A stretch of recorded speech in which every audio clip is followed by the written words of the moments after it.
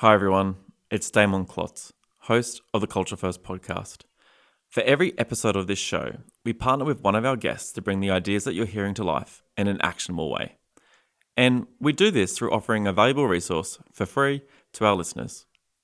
For this episode, we are gifting an excerpt from Simon Sinek's latest bestseller, The Infinite Game. Head to culturefirstpodcast.com/infinite to download your copy. All right, let's get started. Of course companies exist for more than just profit. There's only one thing on the planet that grows for growth's sake, and that's cancer. Culture first? Culture first. Culture first. Culture first. Culture first. Culture first. Culture first. Culture first. Culture first. Culture first. Culture first. Culture first. Culture first. Culture first. Culture first. Culture first. Culture first. Culture first. Culture first. Culture first. I'm Damon Klotz, and this is Culture First. Welcome to episode 4 of the Culture First podcast. In the first 3 episodes, we've learned how to build better relationships with our colleagues, what happens to the company culture through a period of growth, and how we can incorporate more love and magic into our work. If I was to try to sum up what you're about to hear in this episode, I'd describe it as a masterclass in leadership and mindsets. I had the chance to sit down with one of the world's leading thinkers and speakers on the subject of leadership.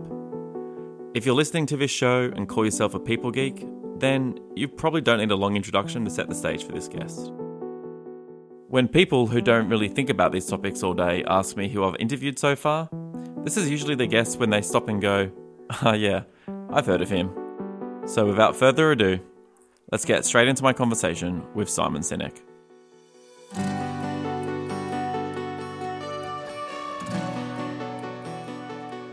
So today I'm having a conversation with Simon Sinek. Thanks for joining me. Nice to be here. So you call yourself an optimist first. And I think someone with your kind of stature and you're quite well known, people might label you with other things, but why is it important for you to always say, I'm an optimist first? I don't want to ever be labeled or label myself by what I do.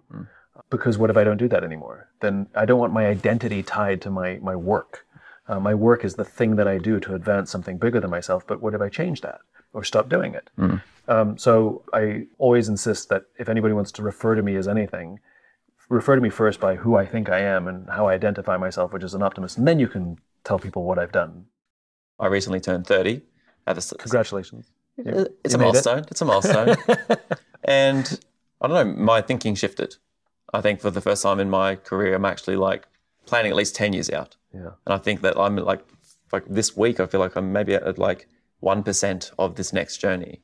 So like, how do you help people actually see the world or even see their own lives with a much longer kind of look as opposed to like what you need right now? It's really about context, right? Which is, it's okay to have the short views, but to what end? And having an infinite mindset is really understanding that there's a context for all of the wins contained within our lives. Like, I want to get promoted.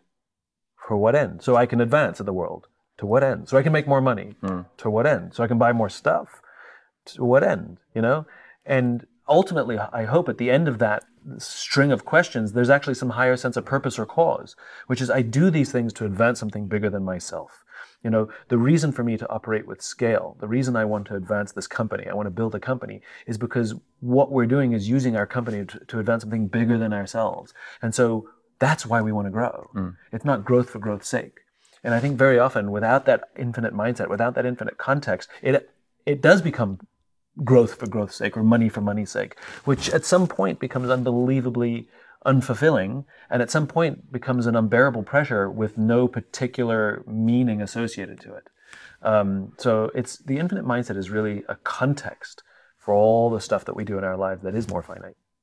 What is a culture first company and what are some of the behaviors you might see inside of one? I think culture first companies understand that people come before profit.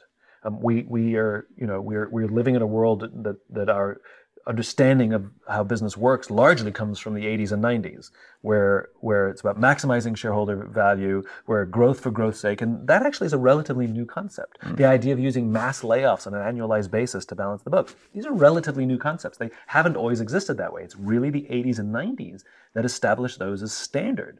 And at the end of the day, we can see the damage that has been caused. You know, from after the Great Depression until the mid-1980s, we had zero stock market crashes. Since the dismantling of Glass-Steagall, in the name of corporate profit, we've had three. We had 2008, we had the dot-com boom, and we had Black Monday before that. So you can see that we're actually creating imbalance in our system. And so what I'm trying to do, what you're trying to do, when we talk about putting people before profit, that's actually a better form of capitalism than we have now. People accuse me of being, anti-capitalist. No, I love Adam Smith capitalism. I don't like Milton Friedman capitalism. There's a big difference. Milton Friedman was an economist in the 1970s who theorized that the purpose of business is to maximize profit within the bounds of the law. What about ethics? Right? Of course companies exist for more than just profit. There's only one thing on the planet that grows for growth's sake, and that's cancer. Right? Companies have to exist for something else, and that's why we want to work there. But Adam Smith, the capitalism he talked about, Thomas Jefferson owned all 3 volumes of The Wealth of Nations. The capitalism that Adam Smith envisioned, that's the capitalism that made America what it is today. And it is about people first. And I'm not talking about 90-10. It's not about the absence of money. Clearly, you have to have money in order to stay alive. It's about will and resources. But there's a bias. There's a bias towards will, because there will be decisions, big and small, sometimes on a daily basis, where do we choose the people or do we choose the money? And it's not always possible to save both. So the companies that have the bias towards people, what you find is those companies have greater trust, greater cooperation, they're way more innovative, and in hard times, their people rally together. The companies that have a bias for money before people, trust sometimes suffers, cooperation suffers, innovation suffers, and in hard times, everybody's like, sayonara, I'm out of here. There's no loyalty, right? What I love about Culture First is it's another way of saying, put people first, and you'll be amazed at what happens. Organizations that put people first outperform the organizations that put money first over the course of time. Jack Welch, who was the CEO of GE in the heady days of the 80s and 90s and was seen as the poster child for how business should work. Well, GE needed a $300 billion bailout in 2008, and now we're not even sure that it's going to survive. So that didn't work out so well. It wasn't built to last. Yeah. That's the problem. What are some companies that inspire you that you think are actually, in this mindset? Because I'm also thinking about the places that we used to work, and you could actually work for like a very terrible place and be okay with it. And then those places have now either gone out of business or they've caused so much harm to the world that no one will want to touch them anyway.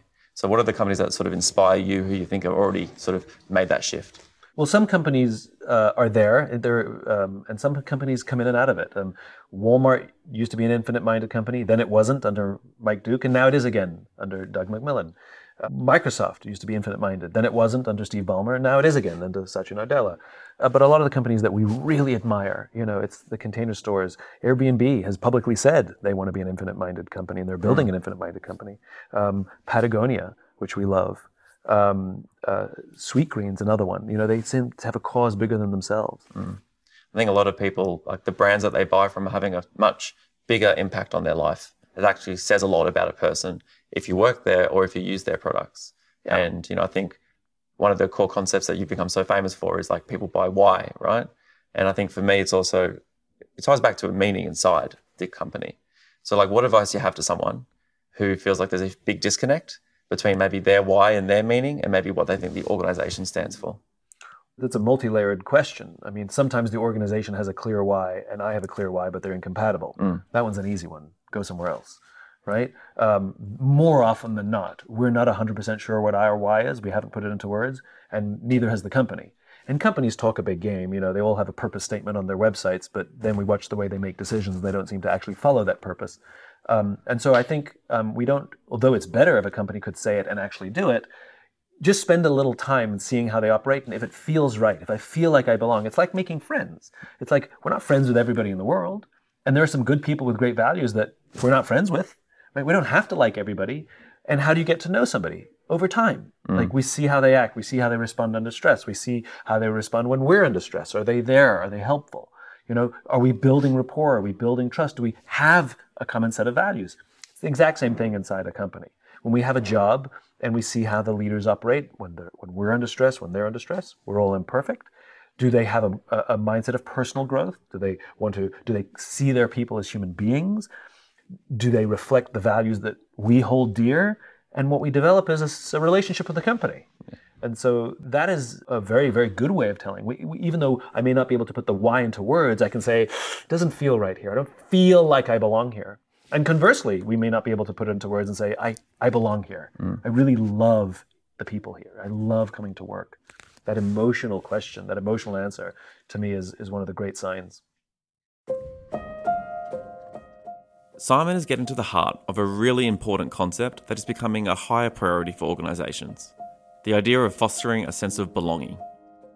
This is a relatively new term to be used in the business context.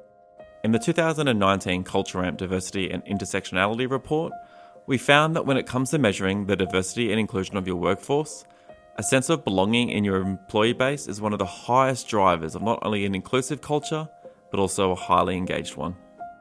We're speaking a little bit about learn-it-alls versus know-it-alls, but actually to be a learn-it-all, you also need to create a space that's safe to actually say, I don't know something. Do you have advice for teams, or have you analysed what actually creates a safer space for people to actually be the first person to say that? Well, leaders are the ones who create the environment. They set the space, and the leader doesn't have to be the most senior person there. It's the person who takes responsibility for the environment, for the people, how people feel. We don't teach leadership very often and very well inside our companies. If you get a job, we teach you how to do your job. If you want an accountant, we're going to teach you how to do accounting, so that you'll be good at it. And if you're really good at it, you'll advance, and we'll promote you into a position where you're now responsible for the people who do the job you used to do, but we don't teach you how to do that, right? And so it's a skill. Leadership is a skill like any other. And so if we want people to be good leaders, able to create an environment in which trust can flow, we have to teach the skills, like listening. Active listening is a skill, a teachable, learnable, practicable skill. How to give and receive feedback. Effective confrontation. There's going to be confrontation. How do we do it in a way that doesn't inflame a situation or create something emotional where we can be adult about it, These are skills. So I think one of the ways we create those environments is we teach these human skills. I hate the term soft skills. And it's more than just a 2-day offsite and now you're all leaders. It's a regular curriculum. We also build it into the incentive packages. All we do is incentivize people, or we actually can't incentivize performance. That's impossible. You can only incentivize behavior. But we only try and reward people when they hit a number. And yet we don't consider how they act at work. Well, if we built into people's compensation packages your performance and your behavior, you'll find people will behave better. Yeah. You get the behavior reward. So I think these all factor in. But ultimately, it's about recognizing that business is a human enterprise. It's a group of people who come together every day in common purpose, with common cause, and all the same things that go into any kind of human dynamic, whether it's families or dating. It's all the same. Yeah. It's relationships, and so all the things that make good relationships, listening, effective confrontation, go into making trusting environments and companies as well. One of the hardest parts of managing employees is really around how do we have a performance development process that is free of bias and that actually recognizes employees for the contributions that they're making to the organization, to the team, and to the others that they get the chance to work with. We spoke about rewarding brilliant jerks, the people who bring the team down, but you keep around because they still bring in the results. I wanted to use the Culture Amp overall benchmark, our largest benchmark, to see if this idea of rewarding brilliant jerks was consistent with our data. I was able to look at 2 particular questions that helped me answer this.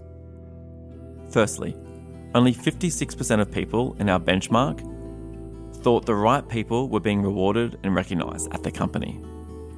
I then looked at one of the hardest parts of performance management. When it's clear that someone is not delivering in their role, we take action. Only 46% of people answered favourably to that question. This continues to be an area that all leaders need to work on, rewarding and recognising the right people and making sure that when someone's not delivering in that role, that you actually do something about it.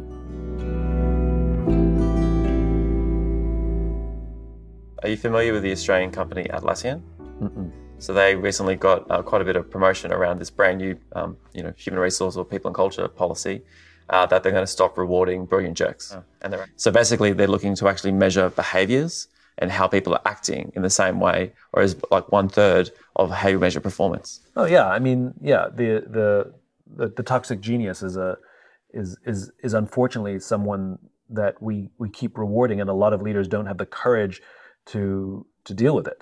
They very often know who they are, and we say, why don't you get rid of them? They're destroying the culture. They're creating toxicity in your company, and they would say, but their performance is so good. They rationalize it, but it brings the performance of everybody else down. Yeah. Now, I for one do not believe that people who have performance issues or personality issues should immediately be fired. I think they should be coached. If somebody's struggling with their performance, we coach them just like you coach your kids if they're struggling at school. We get them a tutor. And if somebody has personality issues, maybe they're a toxic genius, we coach them. The time to remove them is they prove to be uncoachable. And if they think they don't need this, or people just don't get me, then it's time to, as Gary Ridge, the CEO of WD-40, which is very much a culture-first company, he says it's time to help them go work for the competition. All right, so there was a lot of great takeaways that we just heard. Let's do a quick rewind and recap to make sure that we got them all. Here's the notes that I took down. What do you stand for that's bigger than your role or your current title? Simon calls himself an optimist. But I know for me, sometimes a lot of my identity can be tied up in my work. So how do you actually make sure that you actually have something that you stand for that's actually above just the current work that you do? If that's a question that you're wrestling with, we're going to be talking more about that soon. The second point that I took away is the idea of what actually is an infinite mindset. For me, I'm thinking about it in the way that it really gives us the broader context for all of the finite games that we have to play every day. My third takeaway was the idea of we do a really great job of actually training employees for the first roles that they have inside of our organizations. But we have room for improvement when it comes to actually training them on the skills that they need for the future roles that we're going to be asking them to be stepping into. Finally, when is it time to let someone go work for the competition? It's actually not if they're a poor performer. It's the moment that they become uncoachable. Now, that last phrase really stuck with me. Reframing the idea of letting someone go and instead saying, maybe it's time to go work for the competition.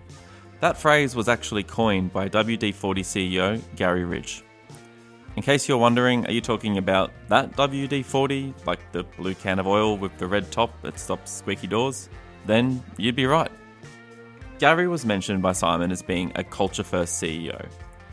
And if you've been listening to our previous episodes, then you'd be well aware by now that we like to bring the stories from our main guests to life by hearing directly from some of the organisations that are doing the work to put culture first. So I reached out to Gary to see if he'd be willing to speak to me. Now, I'll be honest with you, I didn't actually know Gary. He's the CEO of a multi-billion-dollar organisation, and I'm sure he has a lot of competing priorities for his time. So I was pleasantly surprised when he replied back to me saying that he would love to chat. We have a promise to ourselves. We're going to build an enduring company that we're going to be proud to hand on to others. So, we're playing the infinite game, but there is also finite games that you play within the infinite game. And you don't build culture, in a day. It's not like you get fairy dust and sprinkle it over business and suddenly the culture changes. And, you might remember when we were at school years ago, you'd go into a science lab and you'd get a petri dish and you would, put stuff in it and you would grow culture. And it took time, but also you had to be very careful what you put in that petri dish, and you had to be very, very rigorous about taking out anything that was impacting the culture in a negative way. So, we believe that culture being about people, we call ourselves a tribe, not a team. And the reason we call ourselves a tribe is that one of the key benefits of a strong culture is the desire people have to belong. One of the biggest desires we have as human beings is to belong. If you think about Maslow's hierarchy to self-actualization, the first two rungs are safety and security. Am I safe? Am I secure? Can I survive? The third one is love or belonging. And organizations don't want to talk about that word love very much, but you can love where you are and you can love the people that go to work. So as a tribe, the number one responsibility we have as leaders is to be learners and teachers, because we want to teach people and have them learn. There's values. Accountability is, what do I expect from you and what do you expect from me? And are we going to be brave enough and in a trust position to be able to share that? And then responsibility is, I'm going to take responsibility for my actions. And again, it's not rocket science. You've got this incredibly large workforce and you've got these great values and behaviors that you're trying to consistently make sure that they show up across WD-40. What role do the managers play at WD-40 in bringing Ancora Imparo to life? Well, firstly, bringing Learning I Always Am to life is about what is the role of our leaders. And we don't call people managers here. We call them coaches. So you don't report to a manager, you report to a coach. And a coach's role, if you think about it, being an Aussie, you've never seen the Aussie rugby coach on the podium picking up the prize. The job of a coach is in the locker room and on the sideline. And what is the coach's job? To help win the game by making the players the best they possibly can be, to help them shine. So our role at WD-40 as coaches is we are not here to mark people's papers. We're here to help them get A's. And learning is so much part of that. Everybody here is a learner and a teacher. It's core to our tribal culture. I couldn't agree more. I think actually creating that learning culture where it's sort of built into the work and the coaches have that chance to actually bring that to life. It was a nice tie-in actually to in episode 2 of the Culture First podcast. My main guest was a lady named Ambrosia Vitesi, and she actually spoke about her time as a wrestler and how her coach said, I'm with you all the way up until the moment when you're on the mat, but then when you're on the mat, it's up to you. Absolutely. And I'm not going to be there when you put on the winning belt, because that is something that's yours. If there was one thing that you could sort of impart to the listeners of the Culture First podcast about company culture, what would you like to share? I think one of the most important things about building company culture is understanding that leadership is not about you. And when your ego eats your empathy instead of empathy eating your ego, you become Al, the soul-sucking leader. And with his behaviors or her behaviors, there is no opportunity for you to grow a culture where people go to work every day, they make a contribution to something bigger than themselves, they learn something new, and they feel safe and go home happy. Next, I asked Gary, what do leaders who want to put culture first for their team need to be prioritizing? Well, I think the thing that leaders have got to come to grips with is culture is something that you have to be patient in building. You will not get a result in a day. You have to be consistent about it. And you have to believe it's all about the people. And you have to have, and if you do have people going to work who are happy and enjoying their job, being curious, they will produce a result much better than anybody else. So it's simple, not easy, and time is not your friend, but it's extremely rewarding, particularly when you see the smiling faces of the people around you. One of the things that I really believe in, and I thought about behavior a lot, and I put behavior in 2 buckets. I put it in the behavior of goals and objectives. So are the behaviors of the tribe members supporting the why of the company? And then the other behavior is servant leadership. Are we performing the how of the company? Are we being servant leaders? I created this, fictitious character called Al, the soul-sucking CEO. And I've written a couple of articles about Al and his behaviors. And it's very easy to identify the ego-driven behaviors that actually create toxic cultures. And Al does that. And so I think its values are very clear. Values are the written reminders of the only acceptable behaviors in an organization that set people free and keep them safe. And the values need to be hierarchical and they need to be clearly defined. The behaviours are, what do we need to do to support our goals and objectives? And then the behaviours of leadership are we being a servant leader? And if you put all that together consistently over time, our outcome has been our 93.3% employee engagement, which has grown from the ugly numbers that most companies are, which are around the 30%.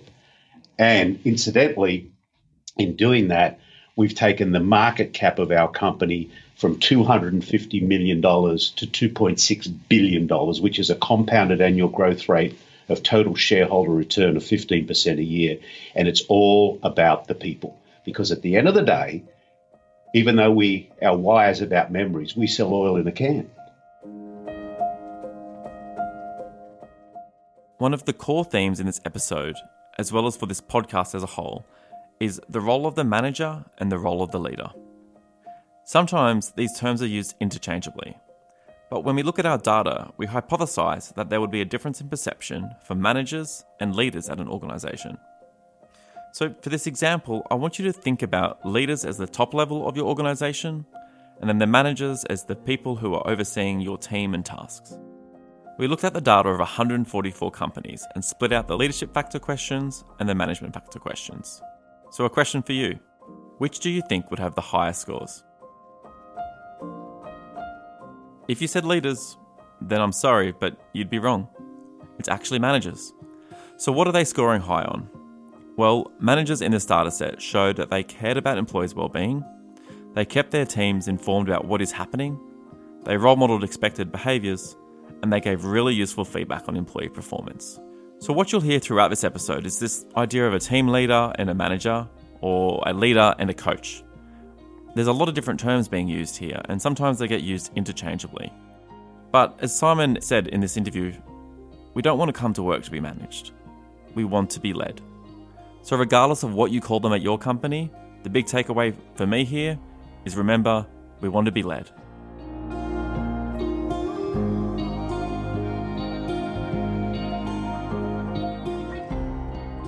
All right, let's take a little pause here. I'm sure your pen and paper or the notes section of your phone is full of great stories and takeaways from both Gary and Simon. And we're going to be hearing more from Simon Sinek later in this episode. At the start of this episode, though, I mentioned that this was an episode that was really a masterclass on leadership and in mindset. And we're asking our employees to think differently about their experience at work, to play an infinite game, and to be resilient in the midst of all the finite games that we play every day, as we all strive to put culture first.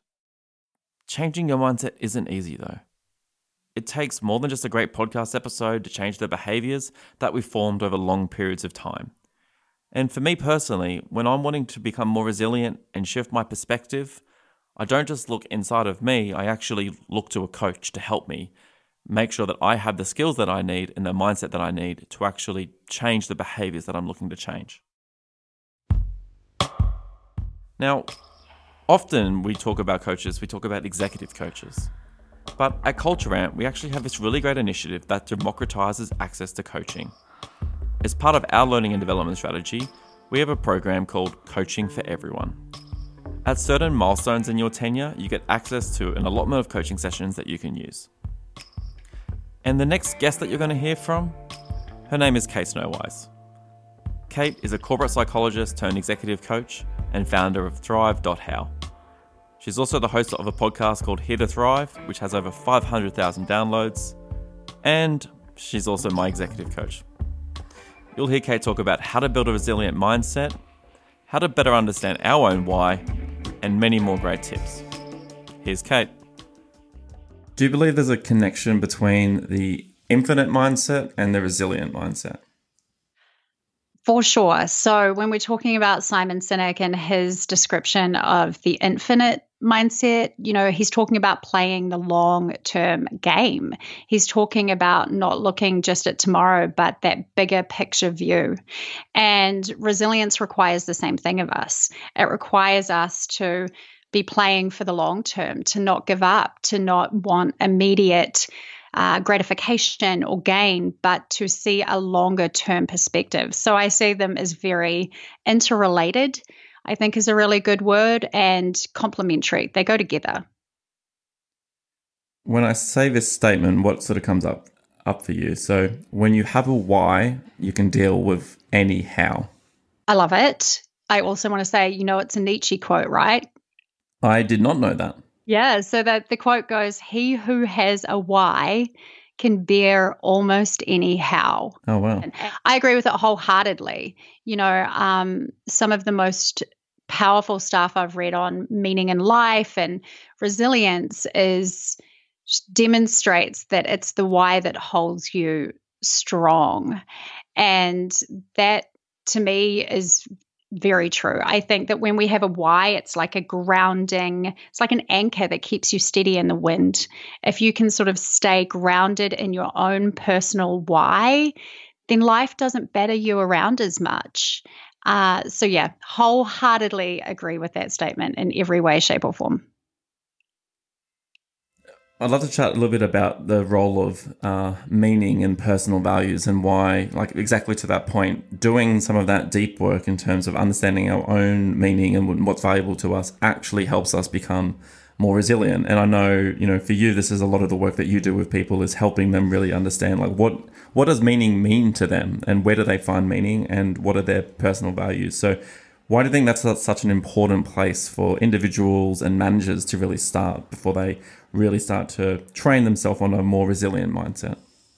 I think that, like we just said, it's an anchor point. When we know our why, then we know what matters to us, and you're 100% right. I spend a lot of time with my executive coaching clients, helping them get grounded in what is this driving force for them. And that aligns very much with Simon Sinek's work around staying connected to your why as an organization and as an individual. Because when we're trying to motivate others and when we're talking about leading others, when we can connect to their personal why, that's when we mobilize this extra effort, this discretionary effort that people have, because we're all excited if we're living with purpose. We're all excited if what we feel like we're doing matters, and we literally get extra energy that helps us become more resilient in the long term. Whereas if we are just kind of turning up for a paycheck, let's say, if there's not something that really plays to that emotional meaning piece for us, it's very easy to let it go. And it's very easy to get burned out because it feels like effort. Whereas when we're mobilized by a vision that ties to our own vision of what matters, that's when we can, it's like a wellspring from inside that plays into this idea of we can do almost anything if we have a why.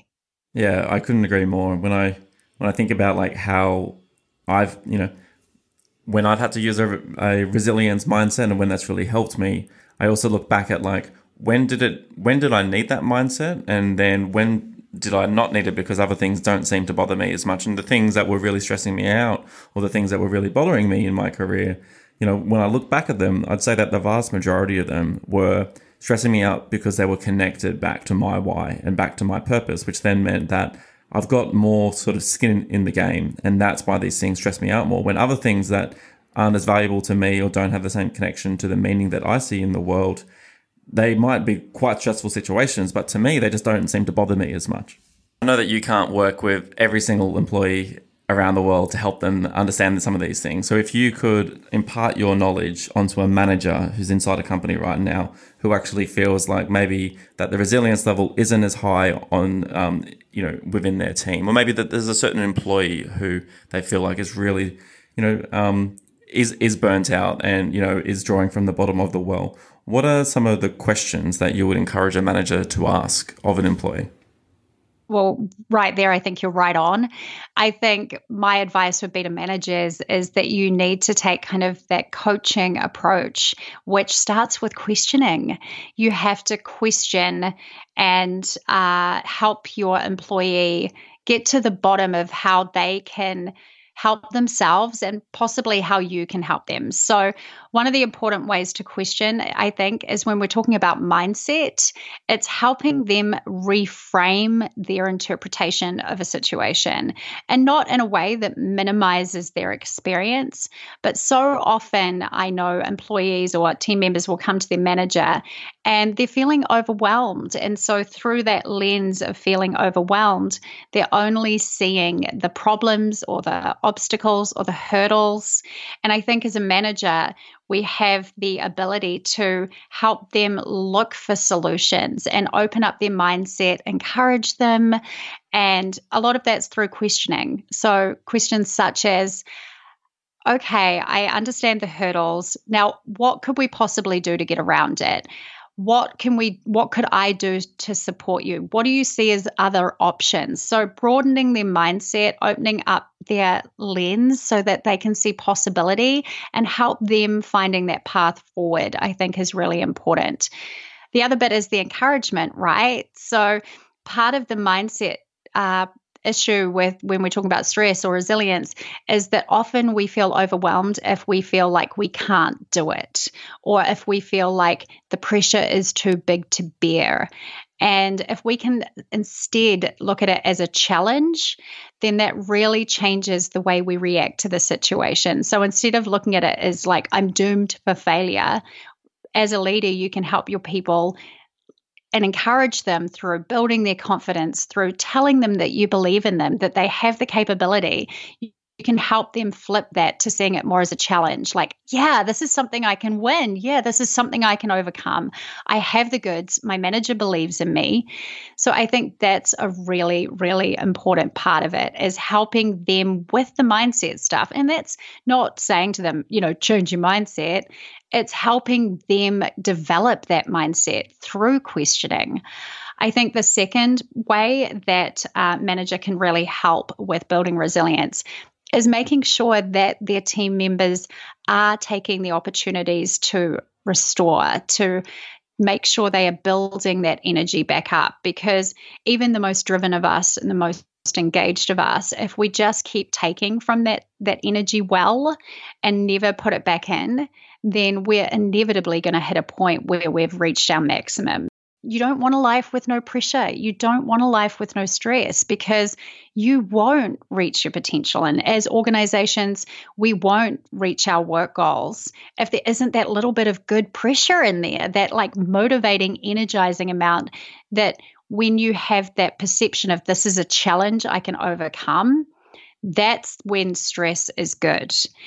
And that's the type of stress we want to encourage. That's just the right amount that it feels energizing, because that's when you get that sense of achievement. All good things.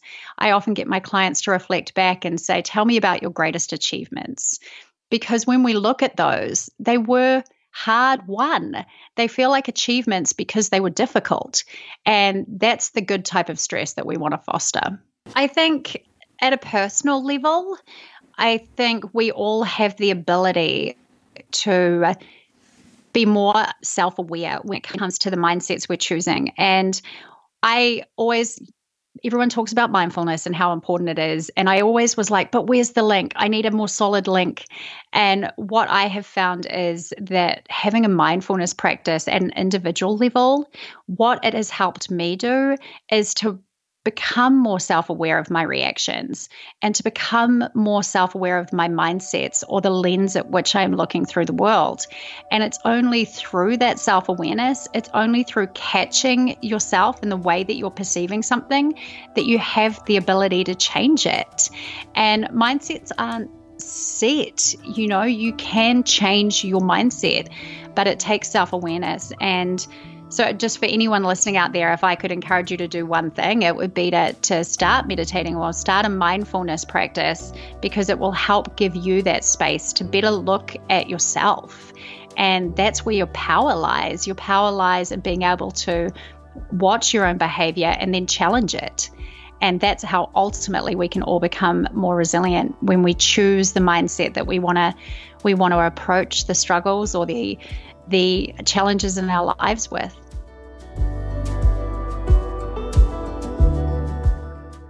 That was Kate Snowise. For more information on Kate, you can visit her website, thrive.how, or check out her podcast, Here to Thrive, wherever you listen to your podcasts.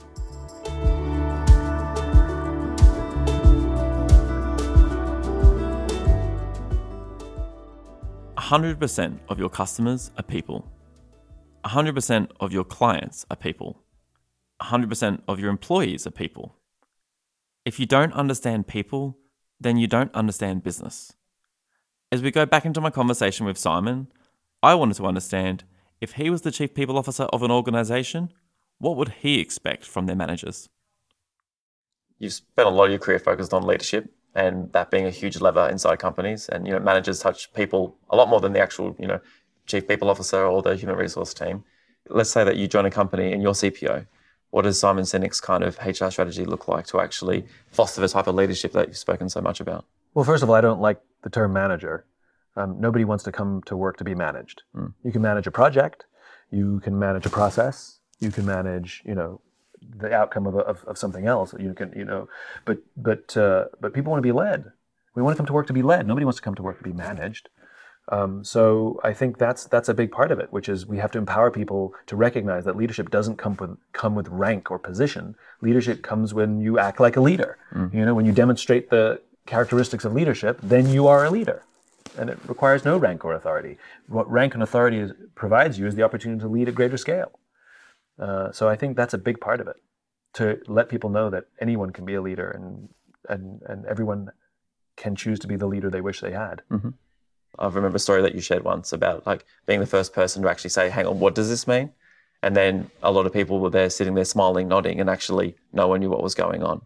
So being a know-it-all versus a learn-it-all, how would you actually try adopt that kind of, idea at a company-wide level? Well, what we're talking about is humility. And my favorite definition of humility was given by Bob Gaylor, who was the 5th Chief Master Sergeant of the Air Force. And he said, don't confuse humility for meekness. Humility is being open to the ideas of others. I know some people with huge egos, but when you say, I have an idea, they lean in, right? So it has nothing to do with, it's not this, oh, shucks. That's not humility. That's meekness. That's as Bob Gaylor defines it, which I love. So to your point, I think one thing that we can all do is simply ask people what they think before we tell them. Before we come into meetings and we say, so here's the problem, here's what I think, what do you guys think? Too late. There's this wonderful story of Nelson Mandela. And Nelson Mandela is a very important example because universally he's seen as a great leader. Different people are seen differently depending on where you go, but Nelson Mandela universally. And he was asked by a journalist once, how did you become a great leader? And he tells the story of when he was a boy. He was actually the son of a tribal chief. And he tells the story of he would go to tribal meetings, meetings of the elders with his father. And he remembers 2 things. 1, they always sat in a circle. And 2, his father was always the last to speak. And if you think about the hierarchy that we accidentally create on long tables, and how senior people too often dominate conversation in meetings, even really good people, we can't help ourselves. And sometimes it's done with the desire to help. But there's something incredible about developing the skill of learning to speak last, where the meeting starts and a question is posed or a problem is raised, and you allow people to talk. And you can ask questions, but you can't give away your opinion for or against. There's none of this.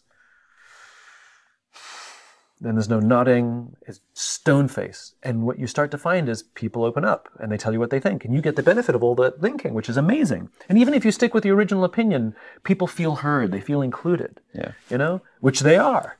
So I think at a practical level for organizations of any size, to practice being the last to speak is just so fantastic. So is there a balance between kind of waiting back and being the last to speak versus knowing that you've got a good idea and sitting on it? Of course.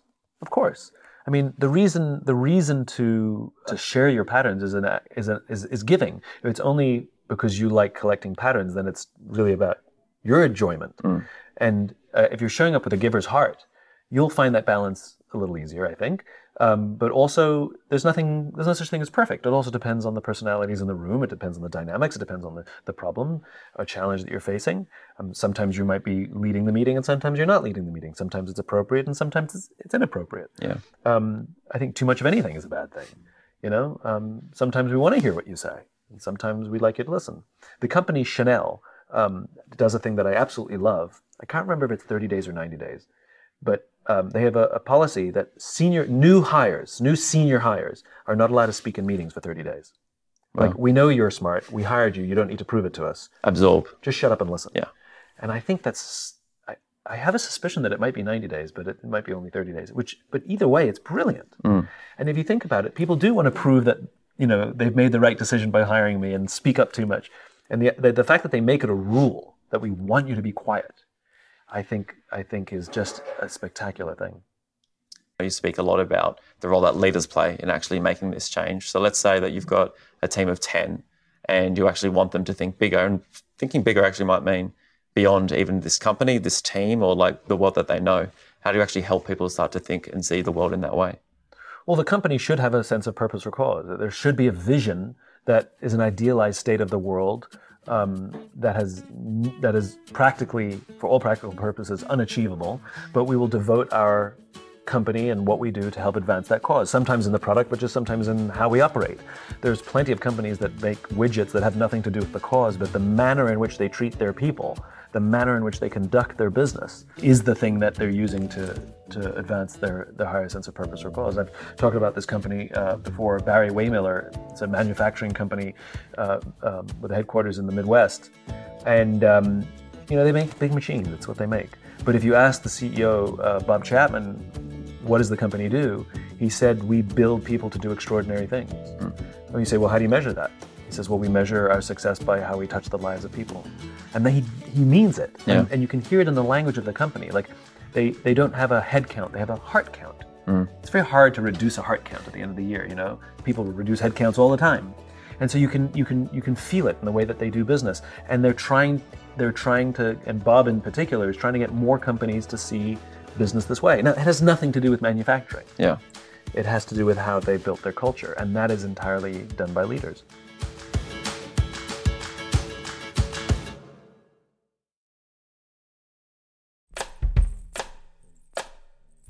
Well, that wraps up episode 4 of the Culture First podcast. I hope you enjoyed this masterclass in leadership, mindsets, and playing an infinite game. Special thanks to Simon Sinek. Having the chance to sit down with Simon is truly a career highlight for me.